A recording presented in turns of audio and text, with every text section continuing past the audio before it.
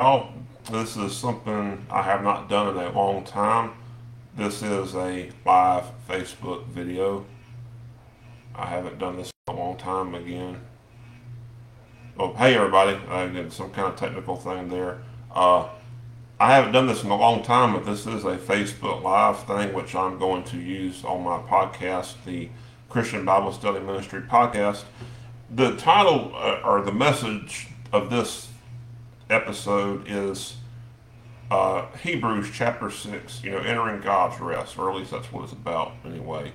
What does Hebrews chapter 6 really teach? And,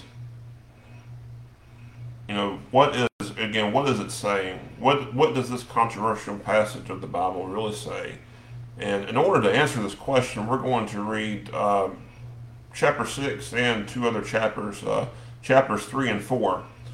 And I think once we do this, you will understand what I'm talking about, why I came to the conclusions that I did, and I pretty much, I hope that you will, if you have any lingering questions or concerns about this passage, that you will find an answer here and that you will find a blessing in it just like I did.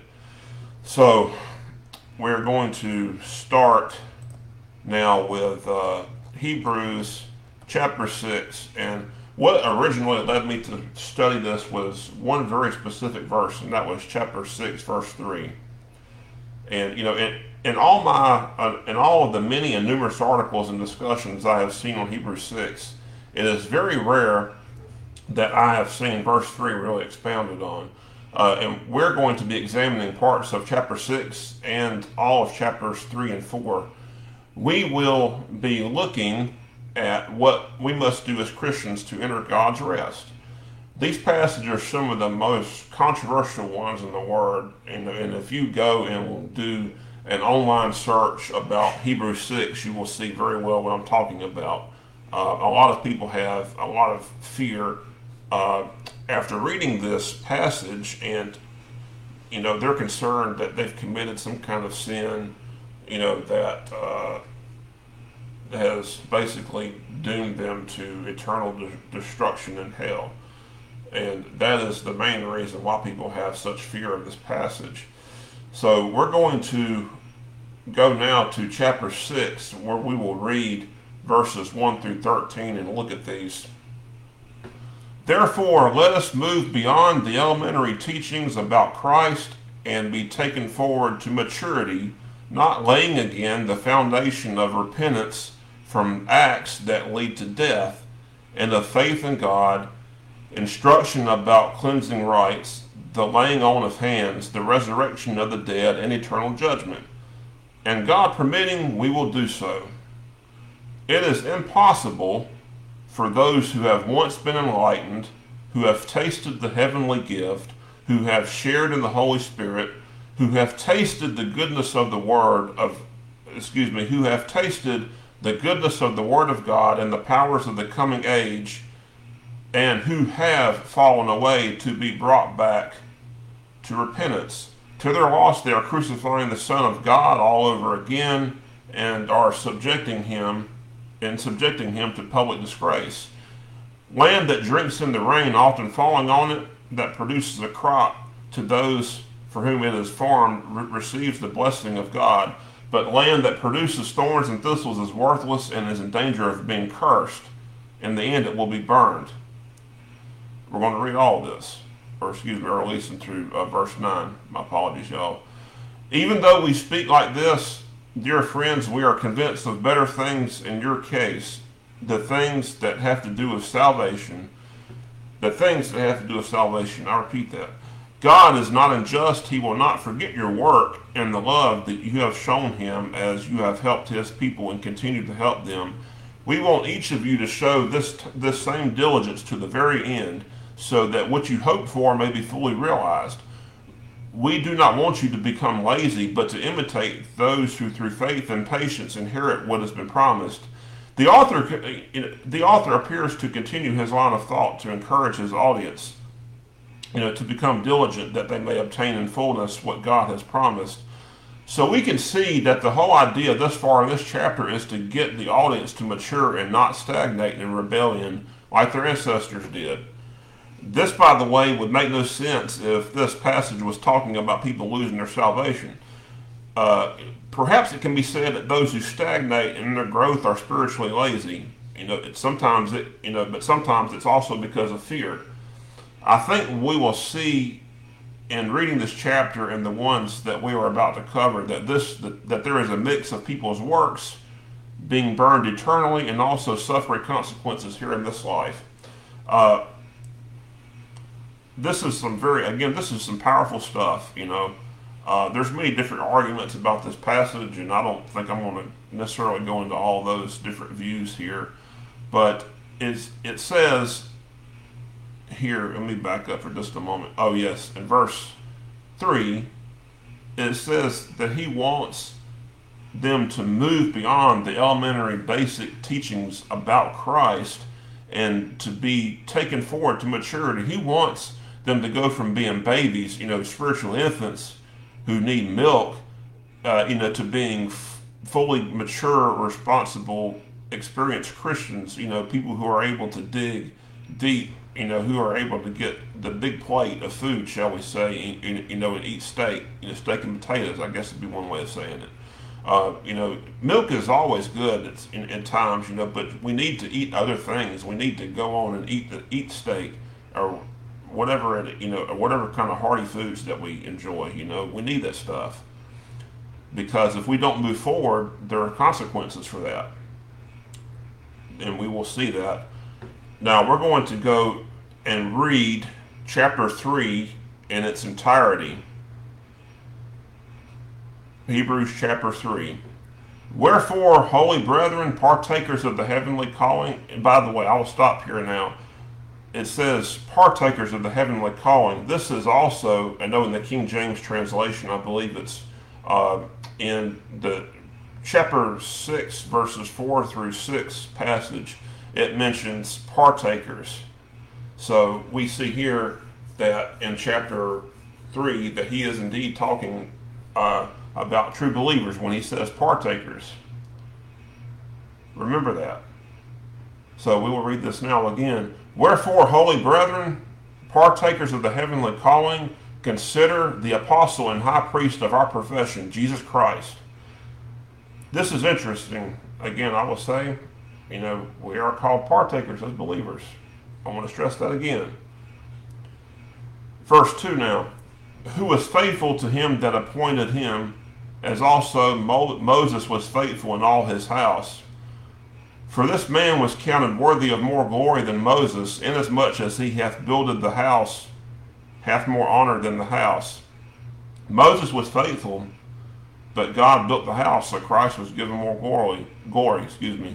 Moses, without a doubt, was probably one of the most faithful people in all the Bible. We know so much about him and his efforts to lead Israel through the desert into the promised land. And we're going to read more about Moses here in just a short while. For every house is builded by some man, but he that built all things is God.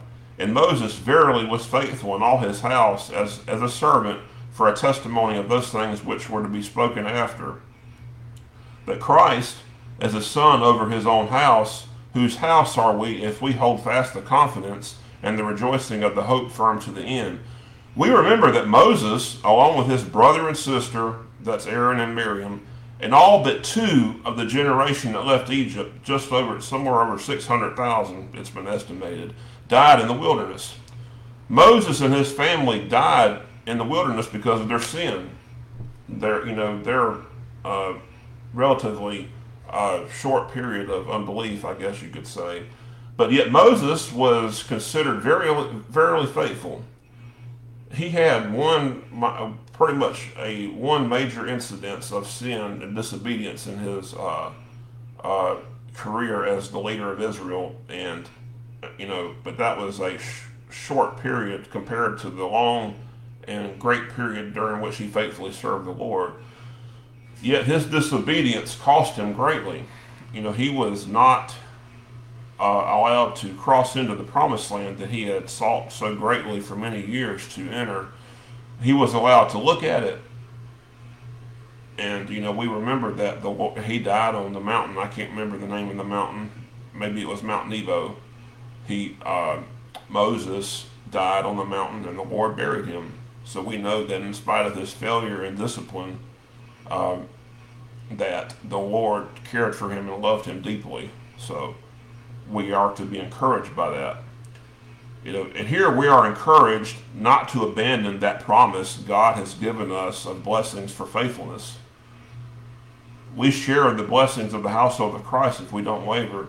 What this is saying is, if we are faithful in our fellowship with Christ, if we don't voluntarily, forsake the gathering of ourselves together as Christian believers, then, and if we strive to let Him to work in us to make us more like Him, then we will reap rewards for that obedience.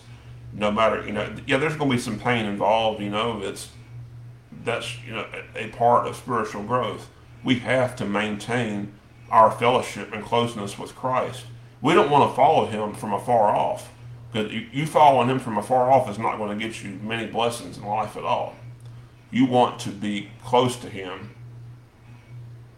That is how you hold fast. It's when it tells us to hold fast, it's talking about us holding fast to what we say and believe.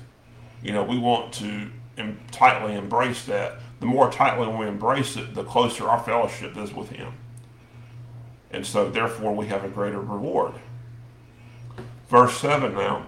Wherefore, as the Holy Ghost saith, today, if ye will hear His voice, harden not your hearts as in the provocation, in the day of temptation in the wilderness, when your fathers tempted me, proved me, and saw my works 40 years. Wherefore I was grieved with that generation, and said, they do always err in their heart, and they have not known my ways. So I swear in my wrath they shall not enter into my rest. Here we have what I believe is the key to this chapter here. The Lord got to a point to where He swore that the people would never enter His rest. I believe it was possibly because the people had hardened so much that they were going to keep on in their immaturity. I think this is as much a parallel between Christians and the unbelievers also. With unbelievers, after so many times of trying to draw the person to salvation in Jesus, they're so hardened in their refusal that they can't turn to Christ, and so God stops trying to convict them of their need for Christ, and He just turns them over to that, which unfortunately for them dooms them. With Christians, his patience can be exhausted, and He lets them remain in their immaturity. I've read it said that forgiveness is limitless, but repentance is not. Unfortunately, there comes a time in the course of our lives that we can do things that we can't go back and change, no matter how much we wish we could. And I believe that's what it's referring to here. The Lord will finally just say, what, enough's enough, and just leave someone in whatever spiritual state that they're in, even as a Christian. He lets them remain in that whatever stage of growth that they're in. Verse 12 now. Take heed, brethren, lest there be in any of you an evil heart of unbelief in departing from the living God, but exhort one another daily while it is called today, lest any of you be hardened through the deceitfulness of sin. In staying in touch with our fellow believers, we are exposed to the Word, and to the lives of others following Christ. People who are striving to follow Christ will not be easily hardened by sin. It's like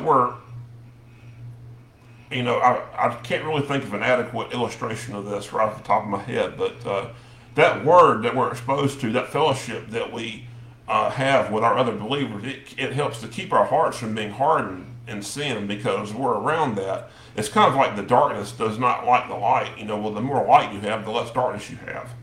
So you stay around the people of God, and through one way or another, you stay in the Word, you get more involved in the Word. The Lord will show you what may or may not be going on wrong in your heart, and He will use that to try to make you more into what you should be.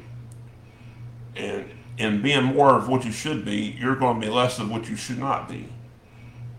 So now to verse 14. For we are made partakers of Christ if we hold the beginning of our confidence steadfast to the end. While it is said, today, if you will hear his voice, harden not your hearts as in the provocation. As Christians, if we listen to him today, turn away from whatever sin, our hearts will not harden as Israel's did when they provoked the Lord. This is repeated basically twice here. More, or really kind of to me 3 times for verses 12 and 13. It's a warning, an admonition. People, please watch what you're doing in your spiritual life. Don't harden yourself. Don't let yourself get hardened by some kind of sin, Remember that sin is never good for you, no matter how good it may feel or how inconsequential it might seem. It does matter. It does matter. Verse 16. For some, when they had heard, did provoke. Howbeit, not all that came out of Egypt by Moses. But with whom was he grieved 40 years? Was it not with them that had sinned, whose carcasses fell in the wilderness? And to whom swear he that they should not enter into his rest, but to them that believe not. So we see that they cannot enter because of unbelief. These people could not enter into the promised land due to their unbelief. They didn't want to go. They said, their people are too big and strong for us. And this unbelief caused God to swear that they would not enter. They were never allowed to progress beyond where they were, and so that is how they died. They refused to trust in the promises of God that he would protect them, and that they would be able to conquer this land that the Lord was offering to them. And because of their failure, they didn't, they did not go into the promised land. That generation did not. So, finally, we were going to look at chapter 4. And let us therefore fear lest a promise being left us of entering his rest, any of you should seem to come short of it. Again, here we have a warning to be mindful, diligent, that we should not fail to enter his rest by disobedience. Verse 2, for unto us was the gospel preached, as well as unto them, but the word preached did not profit them, not being mixed with faith in them that heard it. For we which have believed do enter into rest, as he said, as I have sworn in my wrath, if they shall enter into my rest, although the works were finished from the foundation of the world. In a sense, in an eternal sense, we as Christians have ceased from our works. Our dead works are gone. They are, all that stuff is done and it's over, burnt, it's forgotten by God. It's forgiven. When we trusted Christ, this was done. Eternally, we have entered his rest. And now, as believers, we have the ability to enter into a practical rest, I guess you could say, here in this life, an ability to please God by our actions as believers. We reap benefits and blessings here in this world, and then ultimately, when we come face to face with him, we receive a reward and a good word for the different things that we've done for him. Yes, we do indeed. So again, eternally we have entered his rest. Others, however, have failed to mix faith with the hearing of the word. A lost person, a person who dies lost, they never mixed faith in with what they heard. They never believed it. Verse 4. For he spake in a certain place of the 7th day on this wise, and God did rest the 7th day from all his works. We as believers have ceased from all our works, our dead works. God's works, of course, are not dead, but ours were. And so those works are poof. They're not considered. They're not judged anymore because we are Christians now. We are believers united in Christ. Verse 5. And in this place again, if they shall enter into my rest, seeing therefore it remaineth that some must enter therein, and they to whom it was first preached enter not in because of unbelief. Again, he limiteth a certain day, saying in David, today, after so long a time, as it is said, today, if you will hear his voice, harden not your hearts. For if Jesus had given them rest, then then would he not afterward have spoken of another day? There remaineth therefore a rest to the people of God. Verse 10, for he that is entered into his rest, he also has ceased from his works, as God did from his. The offer of rest extends today to us as Christians if we will only listen to him and heed. We must do today what may not be available tomorrow. For tomorrow may not be a day that the Lord gives us. We might not have tomorrow. We might not even have the rest of today, but we still have a part of today. So the Bible urges us to today. I could spell that in all capital letters for emphasis. Today is the day that we are to listen to him, to draw near to him, to seek his mercy and his grace. It is today. That also, of course, applies to salvation. If you're an unbeliever, if you're a lost person right now, don't refuse the heeding of the call of the Holy Spirit. If you feel him drawing you to Christ, don't put it off, because you might not get another chance. You don't know when your time on this earth is up. You don't know you don't know how many times you can harden your heart in rejection of his offer of salvation and get another chance. You might not. And it's not worth it's not worth the risk, waiting on it or taking a chance on it. So verse 11, let us labor therefore to enter into that rest, lest any man fall after the same example of unbelief. To believe is not to labor or work. So here he is talking about how we are to strive to maintain our closeness with Christ. You don't work to believe. You don't work to be saved. Okay, so you don't labor to be saved. What you labor for is to enter into God's blessings through your obedience to him. It is labor, it is work to obey Christ. Verse 12, for the word of God is quick and powerful and sharper than a two-edged sword, piercing even to the dividings asunder of soul and spirit, and of the joints and marrow, and is a discerner of the thoughts and intents of the heart. Neither is there any creature that is not manifest in his sight, but all things are naked and open unto the eyes of him with whom we have to do. Seeing that we have a great high priest that is passed into the heavens, Jesus, the Son of God, let us hold fast our profession. For we have not a high priest which cannot be touched with the feeling of our infirmities, but was in all points tempted like we are, yet without sin. Let us therefore come boldly into the throne of grace, that we may obtain mercy and find grace in time of need. And find grace to help in time of need. In striving to enter his rest, we all encounter all sorts of troubles, whatever they might be. We might be tempted to do all sorts of things. We might even have persecution. We have a high priest who knows absolutely everything about us, good and bad. He knows what it feels like in all areas of temptation. So he knows how we feel when we are tempted. We come to him with a sincere heart, seeking grace and mercy, and we will find it. He is not going to turn you away. You come to him in sincerity and a sincere heart, seeking to stop what you're doing and ask for him to to take you back in fellowship. He will accept you. And so what we have here is we see that the entire book of Hebrews is written to Christians. It is written to Christian believers, and so much of this book, actually I think most of it, is urging Christians to not waver, not to take lightly their faith in Christ, their life in Christ, their walk in Christ. Don't take it lightly. Don't let sin come into your life and put distance between you and the Lord.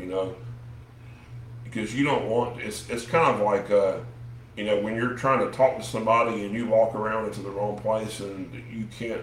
It's like you get a bad connection. That's what sin does to your life. You lose that closeness and clearness of communication with God, in a sense, when you let sin come in and and you get used to it. Don't let yourself be hardened by sin, people. It's not worth it. So we see that we are to strive to enter his rest in a practical sense by following him and listening to him in this life. You want to be a successful, conquering Christian? Don't let yourself be hardened by sin, and that includes unbelief. So I want to just take a moment now, and pray. I don't know how many people are going to watch this, but I pray that if there's anybody out there who needs Christ as a Savior right now, I pray that if you're feeling him drawing you, if you're feeling the Holy Spirit draw you to salvation, folks, I'm begging you, please do not reject that. Today is your day. This time is your time. Accept him now while he is still to be found for you. All you have to do is yield to him. You don't have to say a fancy prayer or anything. All you have to do for right now is just believe. Accept him at his word. And, you will then be baptized with the Holy Spirit, and you will be clean. His water, that living water, will now live in you, and it will have cleansed you from all of your unrighteousness. Your guilt, your condemnation will be washed away. So, and it's in Christ's name I ask all these things, Father. Amen.